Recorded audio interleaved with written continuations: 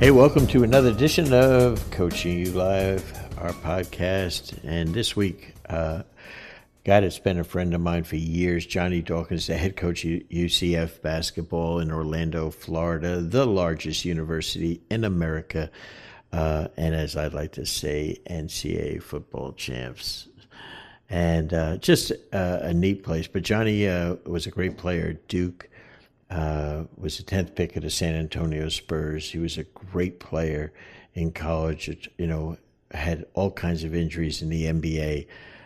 Decided to go into coaching at Coach K's request and just found his niche, became a fabulous assistant on so many of the great Duke national championship teams, became the head coach of Stanford, did a terrific job at Stanford, then got let go unexpectedly, and within a few weeks became the head coach of UCF, and it's been terrific for them.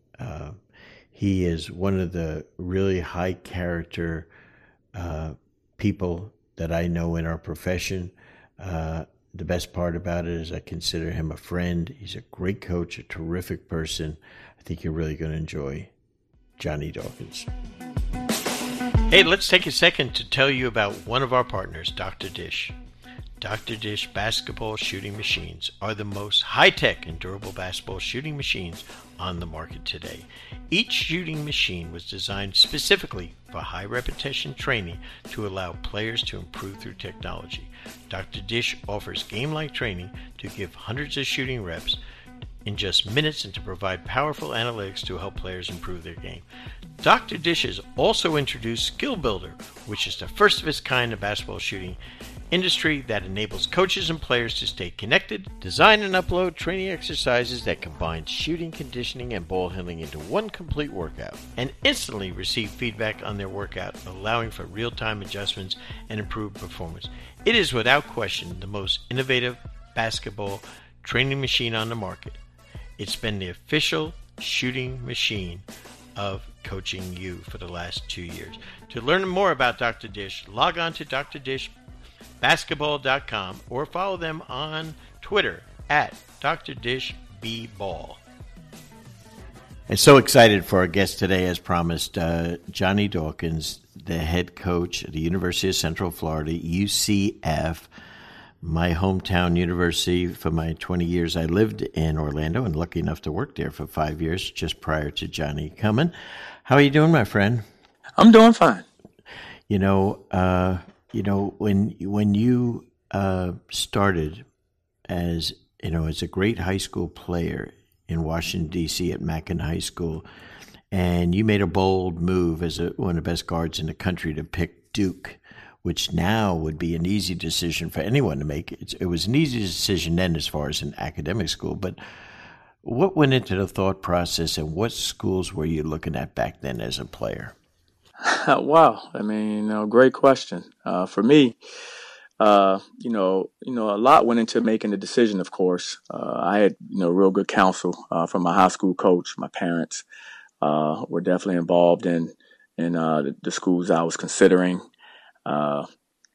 Like you said earlier, making that decision back then, I didn't know it at the time, but I was happy that I was, at the beginning stages of, what turned out to be an amazing, run for our university. So, for me, I think, schools that I was interested in were schools, such as DePaul back then. I was interested in Notre Dame, Georgetown, Maryland. A handful of schools that I was, interested in based on the time of that I was coming out as a senior and what I had been watching. Okay, so, all those programs, people don't realize DePaul was a national power back then.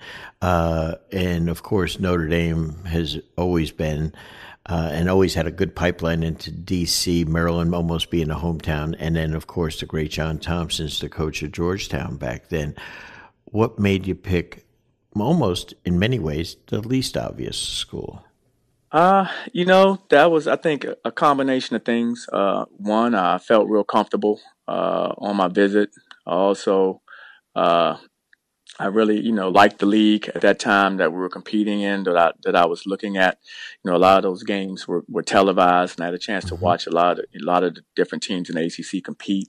So I think all that was a draw. Of course, Coach K, getting to know him, and developing that relationship through the recruiting process. I think he was probably the coach that spent the most time with me. And I always think about that in recruiting now. His commitment was there because he was always, in touch, or the assistant was always, in touch. And, they made you feel like, that you were really, wanted and needed there. And I'll never forget that, feeling for not just myself, but for my parents as well. And I think that kind of, really put it over the top. So when you went to Duke, and you were at a time when your dear friend of mine, Jay Billis, was there, and Jay always says, one of the greatest players ever at Duke, which is an incredible thing since it's such an amazing basketball university. But people a lot of times don't realize that even though you were a lead guard, point guard, how many points you scored at Duke, and that you were a 4-year player, right? No, definitely, and that's probably why I scored as many points as I did. Of course, having to play, the entire, career there. But yeah, I scored over 2,500 points. It was a great career, but I think it was made so because of my teammates. Yeah. I was very fortunate to have, great teammates and coaching, and that led to what I had is some individual achievements. But I view all those things as teams accomplishments. I scored over 2,500 points. By the same token, I graduated with a player who also scored over 2,000 points in Mark Allery. I Yeah. graduated with, another player that scored probably 1,700 points in David Henderson. Graduated with another player who scored over 1,000 points, which was Jay Billis. So you're talking about 4 players in one class all scored over 1,000, and 2 players scored over 2,000. So it was just a very good team. It was all about team. It was all about winning. And there was no real agendas. And I think, the culmination of that was me, being very fortunate coming out with a really good number of points for a career, but also just the success of, watching the team win, our last year to the level that we were able to win. Now, Johnny, I was in the league then with the Atlanta Hawks when you came out of school. You were a lottery pick, in essence, of modern-day lottery. Was it the 11th pick? I'm thinking offhand. I don't have any actual notes in front of me. What were you picked? The 10th pick. 10th pick. I'm sorry. Boy, I love it when you guys can correct me on that. 10th pick. Okay, so you're an incredible player. If things were moving to the future, would you have left school early because you were so good? Would the pressure have been on to go earlier is after your sophomore, junior year if it was today? Do you know what I mean? I grapple with that question all the time from people. And, and I like to think I would have stayed and got my degree. Yep. But, in reality, that's very difficult. Watching what these young people are having to go through and making that decision now. And, if I'm, fast forwarded myself to this time period, I think it would have been hard not to go earlier. It's just the way society has moved in that direction. So I would like to think I would have stayed and got my degree. I know I would have gone back and gotten it. For sure. I'm confident of that. I don't know if I would have been able to stay for the full 4 years. And also, the way things are, if we had the collective bargaining agreement now, you definitely would have left because the average salary in the league now is $8.5 million per player. That's amazing, right? How fast it's changed and grown, and that just shows the popularity of the sport. I don't even want to tell people, our listeners, what the 10th player got in his first year then, but I wanted to, you can tell them if you want, but I can almost promise you now it's about between 2 and 3 million for the back first year. Then that would have been probably between 4 and 450. Yep. And I remember when Isaiah Thomas came out as the second pick in the draft, and I think he got 300, as his first year contract. And I had Dominique Wilkins in Atlanta as his third pick in the draft, and he was like at 200. Nowadays it'd be like $5.5 million. So sometimes we were all born too soon. But Tell me about what it was like going to the Spurs as a young player. Going to the Spurs as a young player was great for me because it was an organization that had success, and then it kind of started to kind of fall apart a little bit. So I was there during the rebuild, and Hmm. so it was a lot to learn as a rookie from that regard. And so as I got into the organization, and we started working toward trying to turn the program back around, it was a heck of a challenge.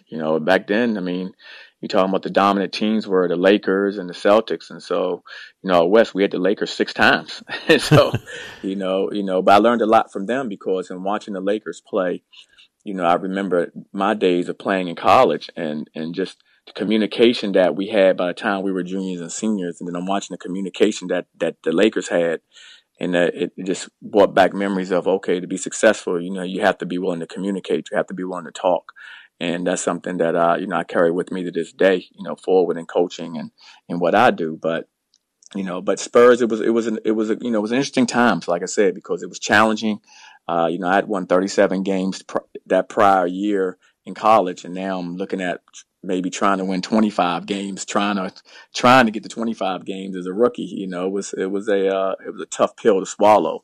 So, but you need that type of adversity in order to grow, and I think that's what I was able to do, from that experience.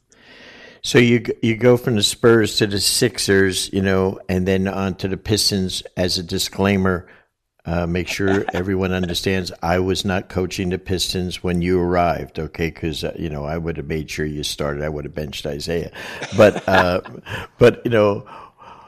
when you decided to stop playing, and what was the thought process? You come from a great school, you have a degree, you made some money. What do you do? What was the thought process on what's next? Well, I mean, for me, that's a little bit of a longer story. In my career, I'd been healthy all the way until I got to the NBA, relatively healthy. And, in the NBA, I had, several, key injuries that kind of, derailed Right. my career. I had peroneal nerve loss. People may not realize that. After peroneal nerve loss, 2 years later, I have tear my ACL, which at that time was a career-ending injury. Yep. There's only a handful of players that at that time would ever even attempted to come back or have come back from that. So having gone through those injuries and knowing that I wasn't myself anymore, knowing that I couldn't move the way I used to move, was difficult. And so I had to make that decision as to, do I want to continue to go out there and really struggle, and knowing I'm not at my best and can't help the team as much as I want to, or do I, look to do something else? And I'll never forget the call. I got the opportunity to, play one more year. I got a call from the Washington Wizards. It was Jim Lynam. Picked up the phone Mm-hmm. and gave me a call and said, Johnny, how about coming, and playing for us? And I'll never forget the conversation. I said to him, Jimmy, I appreciate the opportunity, but I'd be stealing. I'm not who I once was. And I'll never forget his comment back to me was, Johnny, I appreciate your honesty. And that was the last opportunity for me, and I never regretted it. I would have loved to have helped him and played for him because I really enjoyed playing for him when I was with the Sixers. Sure. Except I don't want to go out there and be less than my best and can't give what I know I was capable of. And so the decision wasn't very difficult. I said that's it, and then took about a year and a half off and tried to figure out what I was going to do with my life. And I mean, you wouldn't know this. I thought about being an athletic director. That was my next step. I said, I can be an athletic director. Maybe I can work with young people, help mentor them, help try to, take them from, young, boys to young men. And, about 6 months into a program I was in, I got the opportunity to coach. And coach, picked up the phone, gave me a call, said, what do you think about coaching? And said, whenever your coach tells you that, it's probably just like, well, I guess I'm coaching now. so it was. I guess he wasn't asking me a question; he was telling me that's what I was doing. And you know what? And I really appreciate him doing that because I didn't see myself coaching, but I was happy that he did because it's given me an amazing opportunity and platform, as I said before, to really help young people. To give them some direction and help them grow And we all need people to do that in our lives. And I was fortunate to have coaches and family members do that for me. And all I'm trying to do is do the same thing for the young people I have a chance to impact on a daily basis. Coach K is, I've known since he was a first-year coach at West Point and coached against him all the way back then. So we've had a journey together, and of course, we're on the dream team together with Chuck Daly, and he's been always one of my very favorite people, and I love him because of a couple of things. One, he's so incredibly honest and truthful, and he doesn't mince words, and he truly loves his players, which is the essence of coaching, in my opinion. Tell me the influence Coach K had on you as a coach. It's what you just said before. I mean, with me, I wouldn't be where I am now if he hadn't given me the opportunity. I always say the basketball part was easy for me. I was a good player. But the other things that you had to learn about the world, learn about, this profession, giving me an opportunity to transition to be a coach, those weren't there for me if it hadn't been for him. And so, I'm always grateful for that. And more so, I was fortunate to have a good career and things went well. But I'm also, always, amazed that that's not my experience, but I look at the other young people experiences that have come along behind me and what he's been able to do to help them continue to grow and move in different directions. He's always willing to assist and trying to, help you without wanting anything, help you, move in your career. And that's something that, I look at a lot of the former players and what they're doing, not all playing basketball.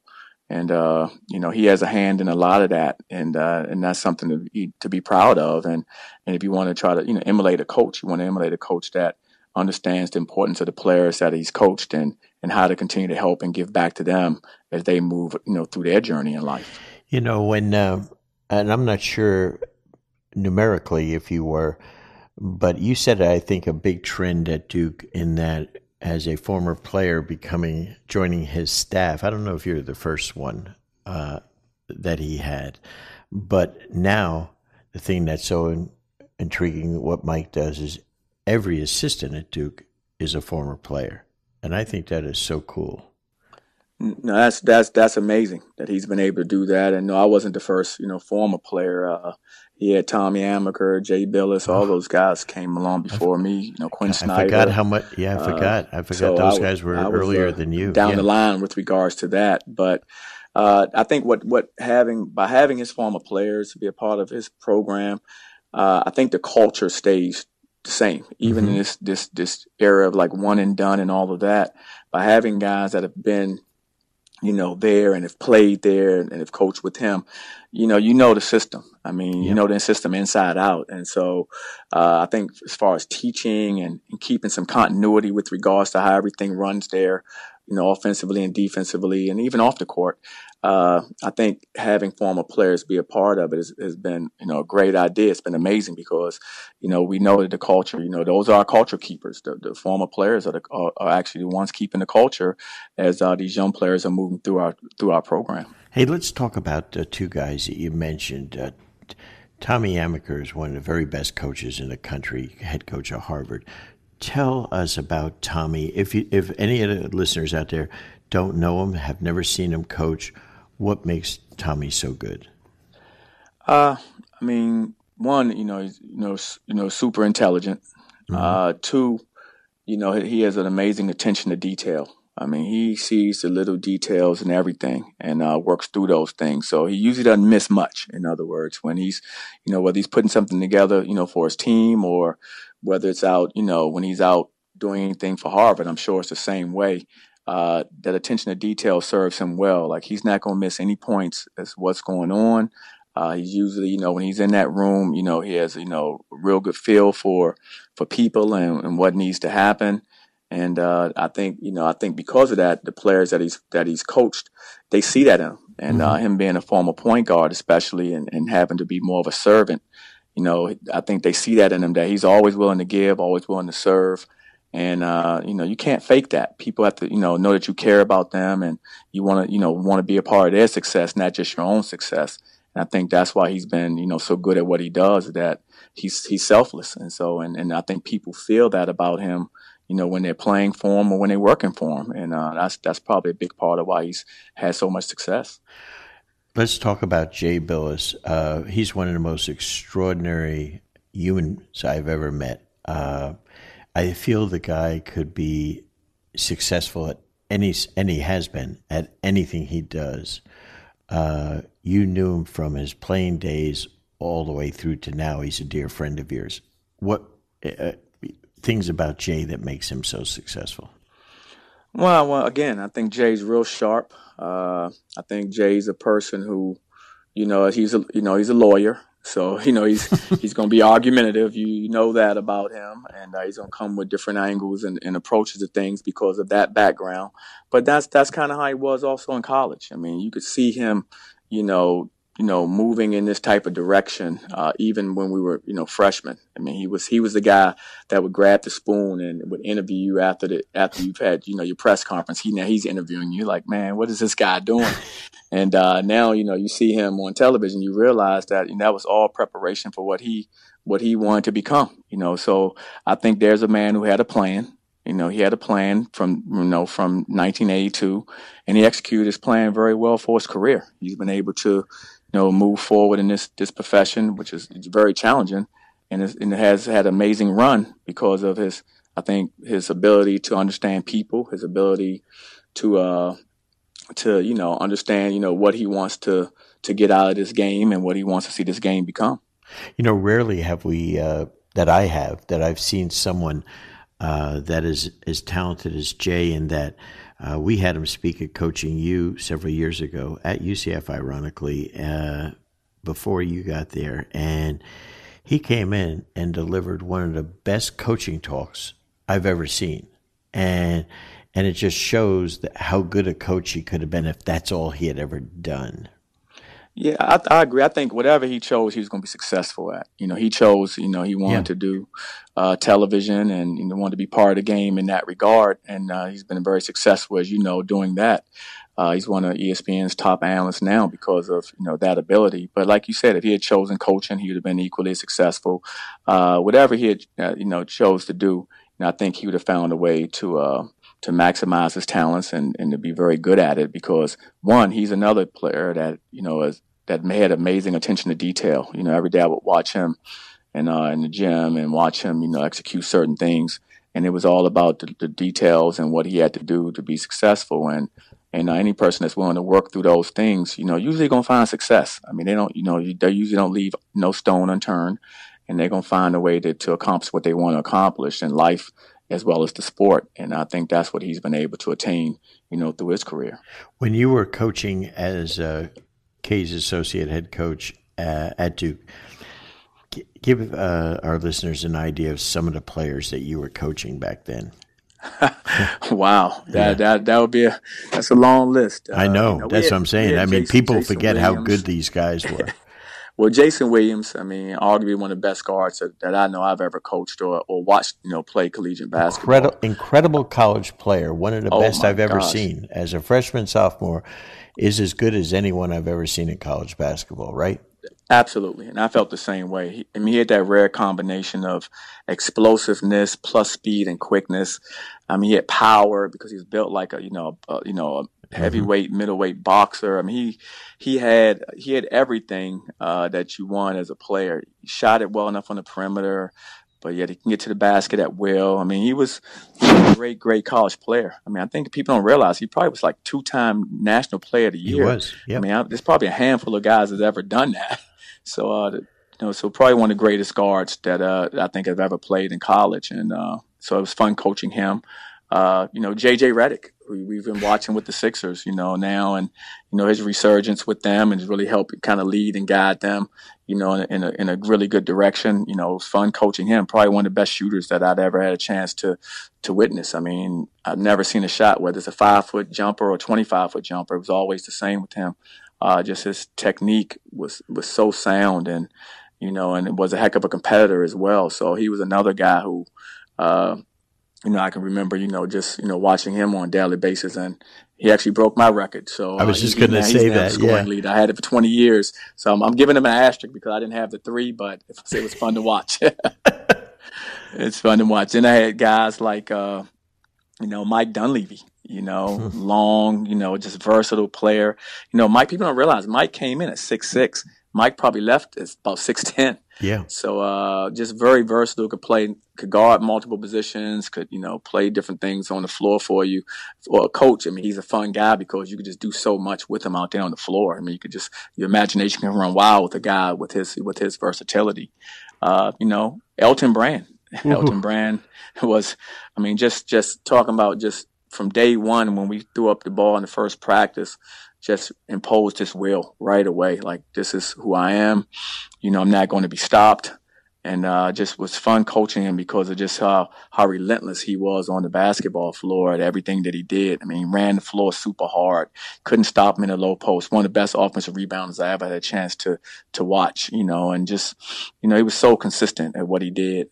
And Carlos Boozer, another big, the same way. Carlos was just a player that, was very, efficient in the low post, just really anything around the basket he was going to finish, step outside 15, 17 feet, knock down the jump shot, physical player in the low post. I mean, he was another guy who, I thought was just really, really hard to guard, in the collegiate level, and it turned out to be hard to guard in the pro level as well. I mean, what's amazing about Booz is that, I saw him play his last college game. I actually saw senior night there, and against Maryland, I think they lost too. It was and it was amazing. And was that a game he got hurt? I think that's right. Yep. And I said to myself, because again, even though I was with the Pistons as an executive then, I'm saying to myself, and I love Duke, and I'm saying, they're done. They are done. They don't have a chance now. And it was like a Tuesday night, and I'm driving to like UNC Charlotte to see a game the next day, and I'm listening to talk radio in the Durham area, and they're saying, oh, God, they're done. The Blue Devils are done. And I'm feeling sorry for you and Kay, and oh, man, this is going to be tough. And you go in and beat number 1 ranked Carolina by about 20 at Carolina on Sunday. I'd never seen anything like that. And is it not true that you and Kate changed the whole game plan of how you were going to play without Booz? Well, I would say Coach changed the game plan on how we would play without Booz. Here's the thing I always say: we give him credit once, but after that, it was your idea. I'll give him credit. I mean, it was amazing. One of the best talks with to a team that I'd ever seen delivered. Pro or collegiately. Just walked in there and talked about okay, we've had an obstacle we have to overcome. And he said, hey, here's how we're going to do it. We're still going to win. This is how we're going to win. And laid it out. And, guys went out there and executed the game plan. And we were able to get the win and go on to win the national championship that year. Incredible. Which was incredible considering, as you mentioned, everybody thought our season was done when Carlos went down. Yep. And that was absolutely, maybe at the collegiate level, I've never seen anything like that when you lose, arguably your best or second best player.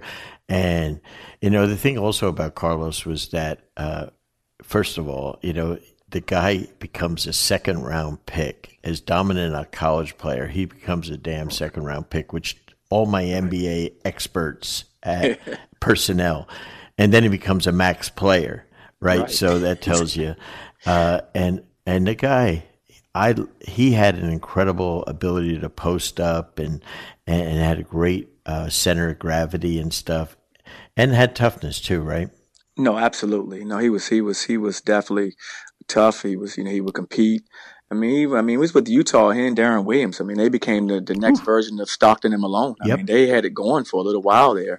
I was just disappointed they broke that team up. But, I mean, I thought that was some of his best years with Utah. And he really helped them turn the corner during that time that he was there.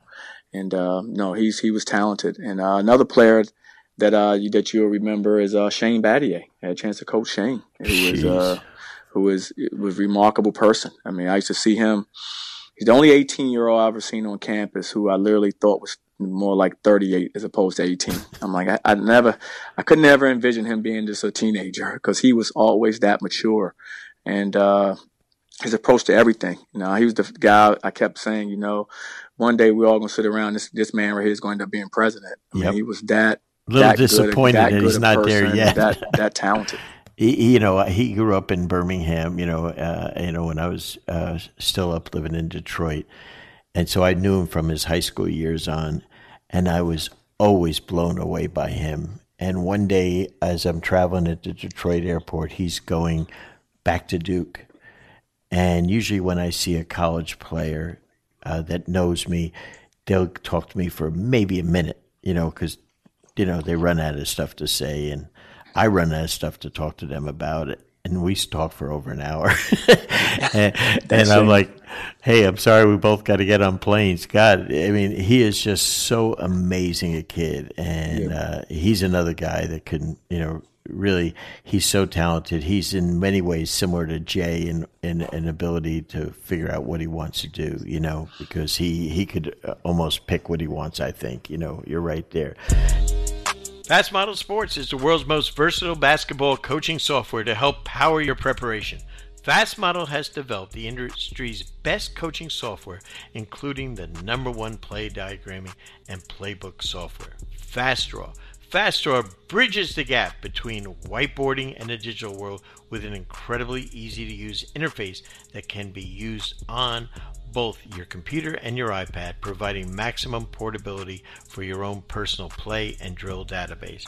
Doesn't stop there. Along with FastDraw, they have other great programs such as FastScout, which I have used, which helps coaches create clean professional scouting reports customized for your team.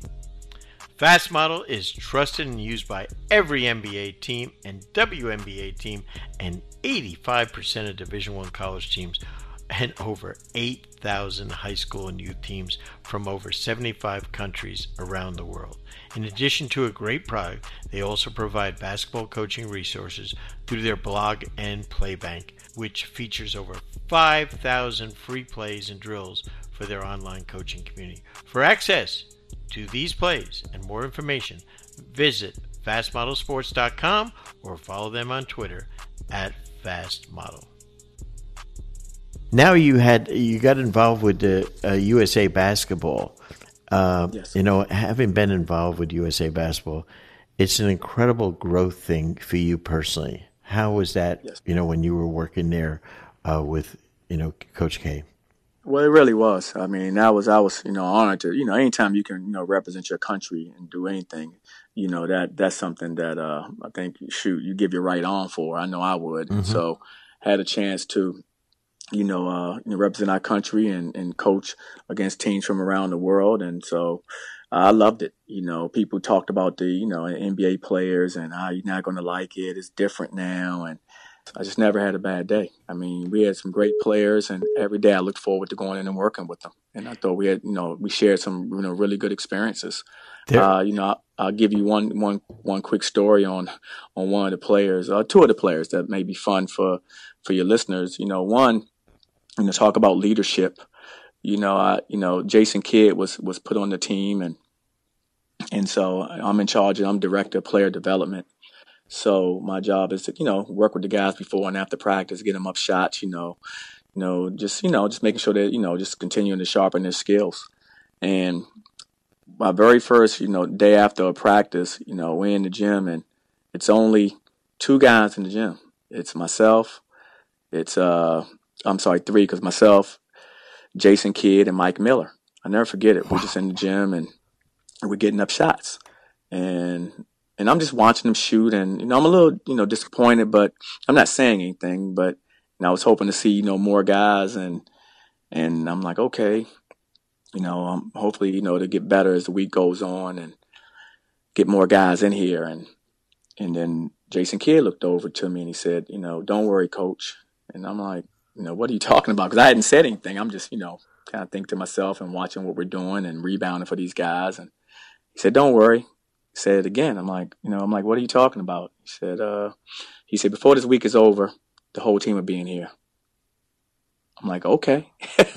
The next day, 5 guys. The next day, 8 guys. The next day, 12 guys. I'm Is that right? My gosh. Talk about leadership, talking about understanding how to get it done. at a high level. I mean, that was Jason Kidd. And the other story would be, Kobe Bryant. We had a day where we were getting ready to practice the next morning, getting ready for everything. And Kobe comes in and he says, "Hey, I'd like for you to work me out." And I'm like, "Sure." I'm like, "What time?" He said, "Let's meet downstairs at 8 a.m. I'm like, "Not a problem." I get in about 7:50. Kobe's already there. So we head over to the arena to go start working out. Now, this workout, I have a rebounder for me and I have a screener. So I have people that are helping me. All I have to do is pass. That man went for 3.5 hours nonstop. Even when I would have a break for water or anything of that nature, he would always tell me no. Kept working. If he missed a certain number of shots, we did something in the full court. No problem, coach. Went at it hard. Hey, you missed a few over here. Can you go to the other wing? He'd sprint over to the other wing and do it. I mean, 3.5 hours he did that for over 1,000 shots. Wow. And I mean, by the time we got to, I don't know what the number was, but the last 45 minutes of the workout, I'm about to tap out because I can't continue to pass the ball anymore. Your arm's ready to fall off. I'm not screening or rebounding. I'm just passing. And so now it's like, 8 o'clock. We started at about 8:15. So now it's about 11:45, and I'm going, Kobe, we have to go. I mean, I have to, I have a staff meeting. We're talking about going over to practice, and I need to know what they want us doing. So, we have to go. The meeting was at 10 o'clock. He looked pissed, like he was disappointed that we couldn't keep going. Wow. So you're talking about, and at that time that's 2007 or so. Yeah. So you're talking about at that time he was at the peak of his game, one of the greatest players, in the game during that date and time. And he was still working that hard to become that good, still looking for that edge. And I'll never forget that. So, I tell that to a lot of young players that say they want to be great. I give them that story a lot about, what I witnessed and how hard that man prepared, for what he wanted to become. That is a great story, and I think, when you're recruiting the young people that you are, they all want to be pros, and then you tell them, here's what you have to do to be one. You're not even skimming the surface. Just saying it doesn't get you there.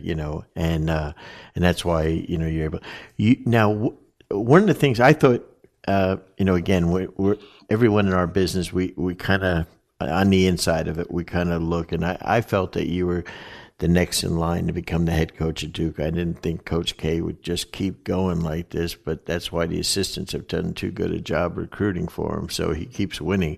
So and he kept winning Olympic championships and stuff. But I thought you were going to be the next head coach of Duke. What led you to move on and decide to take a head coaching job at Stanford, which is a great job? Well, of course, you love your alma mater, and and it was a great experience. But that was never like I said, my plan. I can't envision the university without Coach K coaching it. To be quite frank, I agree. It's amazing. Yeah, exactly. So for me, that was never. I think that was public perception and everyone else, but really wasn't my goal. Just like when I made the decision to go to Duke, people thought I had bumped my head and I should have chosen a lot of different places besides Duke. I mean, I've always made my decisions based on, kind of, how I feel and what I'm trying to accomplish. And like I said, what he's done there has been amazing. And now I was happy and fortunate to be a part of, what's happened. But, that, like I said, for me, I'll always, root for them, of course, to do well. And, of course, for Coach to be very successful. But, my path in my life, taking a different direction. And it's where I am now. And, I'm loving where I am. I'm real thankful for the opportunity. I love our conference. I think it's a great conference and you have great coaches in it. And I'm happy. And like I said, I'm not, actively looking to be any place else but where I am. And that's kind of how I've always been when I made that decision to go there. And people, wondered. And same thing when I'm, here now at UCF. And but like I said, it's how it is in this profession. You just want to be, where you're happy, where you can, where you can do something, special, and you can be around the type of young people you want to, continue to mentor and grow. Well, I think it's whether it's at Stanford or UCF or it doesn't matter. You make the job, right?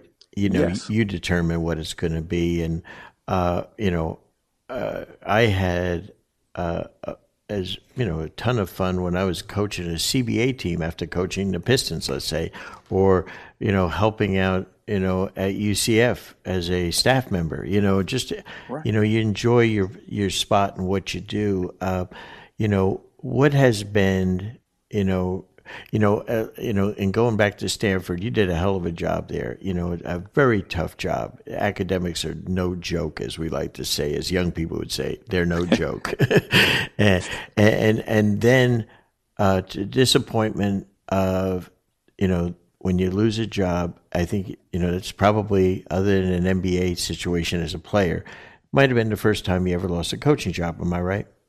No, it was the first time I ever lost a and coaching so job. there's a whole deal that goes into there emotionally and stuff, confidence-wise and everything. And did you ever think that so quickly you'd get an opportunity?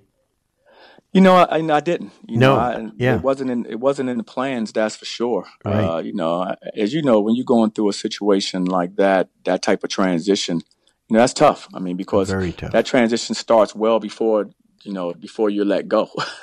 with public opinion and hot seats and all the things that go along with what's going on in that profession. That becomes a lot longer than just that moment in time where someone says, we have to let you go. Yeah. And, the good thing about, what I've always done, and I think I did this as a player, I know I did as a player, and it's really helped me, as a coach as well. Like, I don't follow, anything. I don't read anything to do with me or the sport from the standpoint of that can derail me or sidetrack me. And I learned that when I was a player. My father once said to me, I used to read all the articles all the time, reading the paper. He said, you need to stop reading the paper. I'm like, why? He said, because you keep reading the paper, right now you're reading the good. He said, but, eventually you're going to be reading the bad. He said, you probably won't like that as much.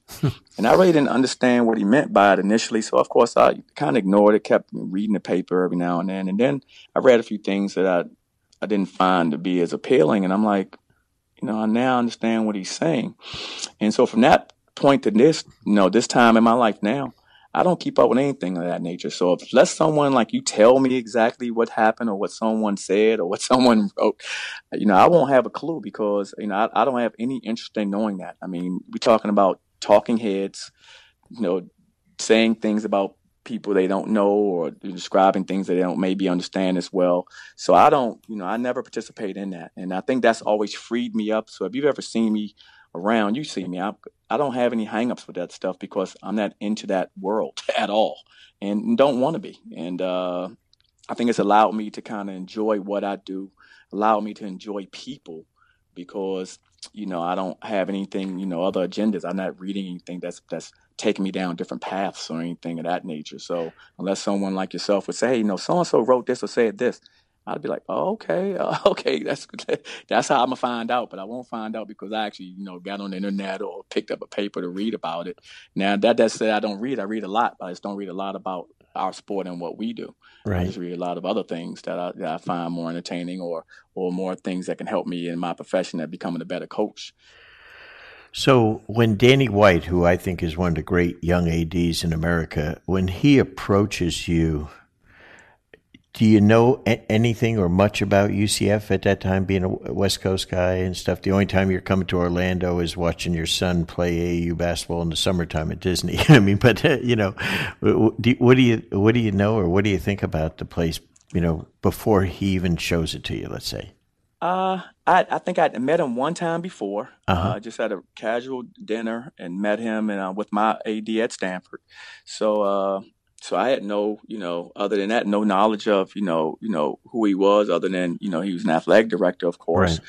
And, and for me, when, I'm thinking I'm going to be sitting out, maybe looking at doing some television or maybe looking at just, spending more time with my family for another year or so. I'm not anticipating, coaching, right. For at least a year or so and, to kind of catch my breath before, moving on to the next thing. And, so then, I find out that, I'm one of the guys that's being considered for, an opportunity to coach at UCF. Of course, I didn't know anything about the university at the time, had never been by here. Right. And so I'm just going, okay, there's some interest, talk to my wife, what do you think? And she, basically, what do you want to do? And I said, I love, mentoring young people. I love coaching. I prefer doing that than anything else.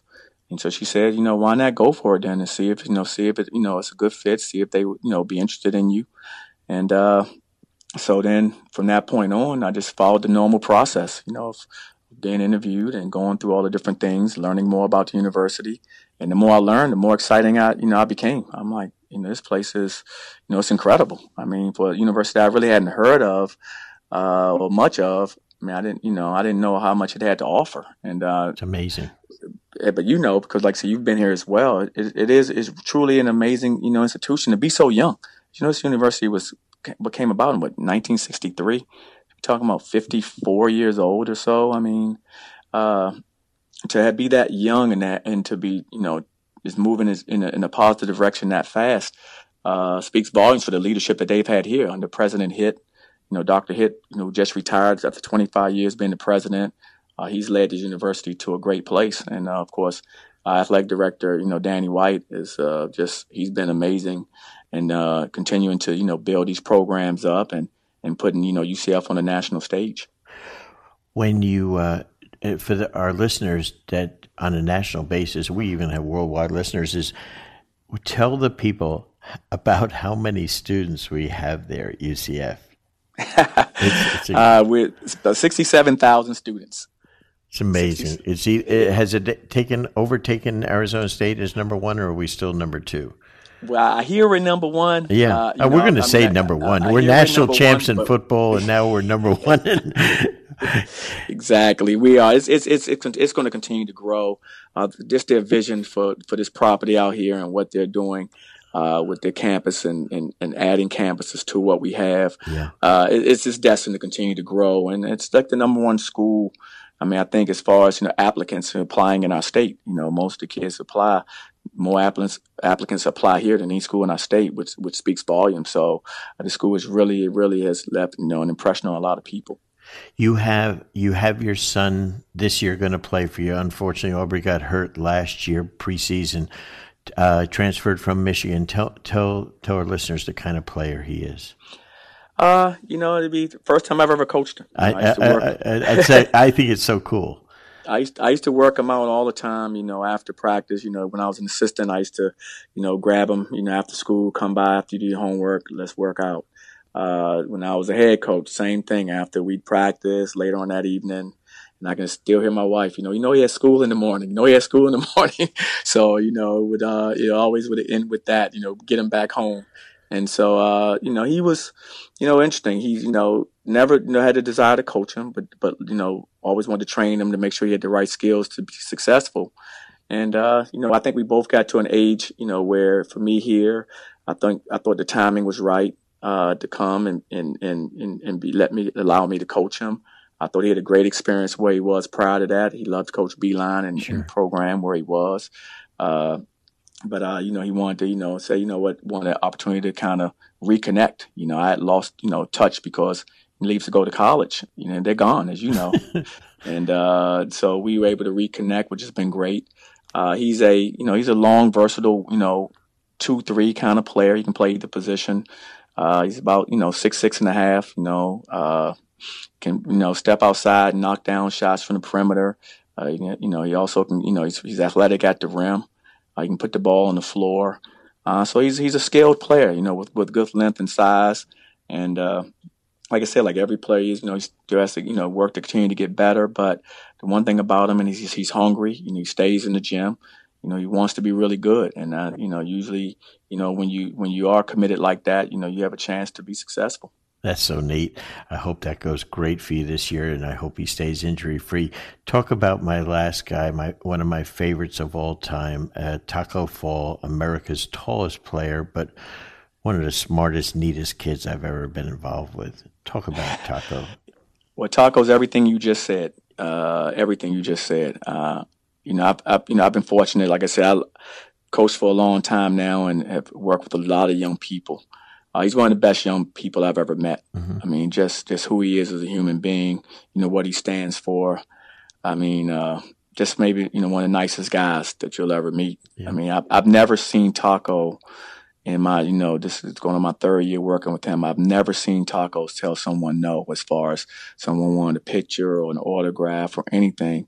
He's never said no. I mean, and that's amazing because I keep waiting. Okay, when's he gonna have a bad day? Everyone has a bad day, and I've never seen this young man have one, and that speaks volumes about who he is. Like you said, he came here. He was initially majoring in engineering, so I've coached a lot of players, and I know how challenging it is to major in engineering, and trying to play our sport.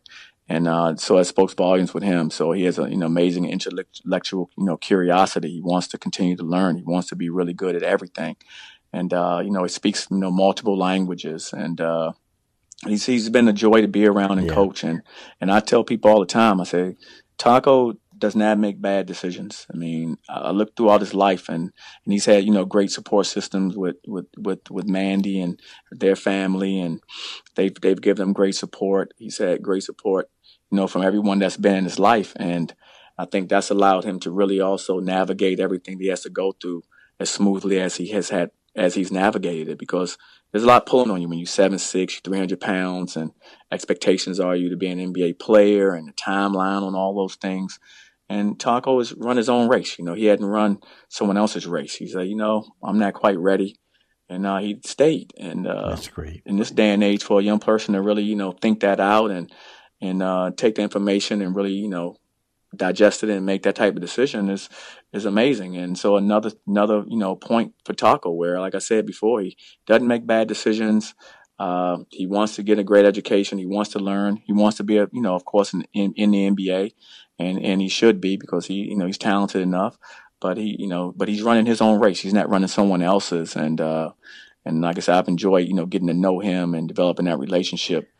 Watching him grow. He's going to be the tallest engineer in the world, and he stays with it. He surely will. He sure will. He's special. He's special. Well, Johnny, you're one of my best friends, and I'm so excited for you. So pleased that you're running that program there, and it is in great hands. And can't wait to get back to town to see you. And thanks again for taking time. I know our listeners are going to love this, and look forward to seeing you over the summer. No, thanks, Brandon. I really appreciate this opportunity, and you do a terrific job. And I listen to your podcast, a number of coaches you've had on. It's been amazing, and I think it's been very informative for all of us. Like I said, we're always trying to get better, and you provide a platform for that. So, again, thank you for what you do. Thank you, my friend. I appreciate it, John. Thank you so much, and good luck. Thank you. Take care. Terrific call with Johnny Dawkins. Outstanding coach, great conversation, great stories, great person. Reminder, Coaching You Live, July 9 and 10 in Vegas. Best ever, all VIPs. You're having a chance to get right up close and personal, right on the floor, all the videos, networking, 20 speakers. We're going to have some of the best minds and thought leaders in the game of basketball, and the great, great John Gordon is going to talk on leadership. I think it's going to be one of those can't miss experiences. The videos, as well as the intimate ability to be right up and close to these guys, will be really special. Remember now, we also have our Coaching You on Campus, which we're doing from now. We're booked into the beginning of June, all the way through next season. We can come in, men's or women's programs. We can spend a day or two with you. And it's just you and your staff and myself. And we're going to bring our Coaching You program to you. I have 12 topics, first time ever, that I'm going to share with you, the head coach, to really benefit from. And then I have a 2-hour presentation, interactive program with your assistants to take them to the next level. And also, if you'd like, I have a program where I'm also going to talk to your players on the keys and a vision for winning. It's very powerful. Have a ton of fun doing it, and the programs we did last year really benefited from it. So again, contact me at brendonsir@gmail.com and get some more information, pricing, schedules, etc. Till next week, this is the coach, Brendan Sir.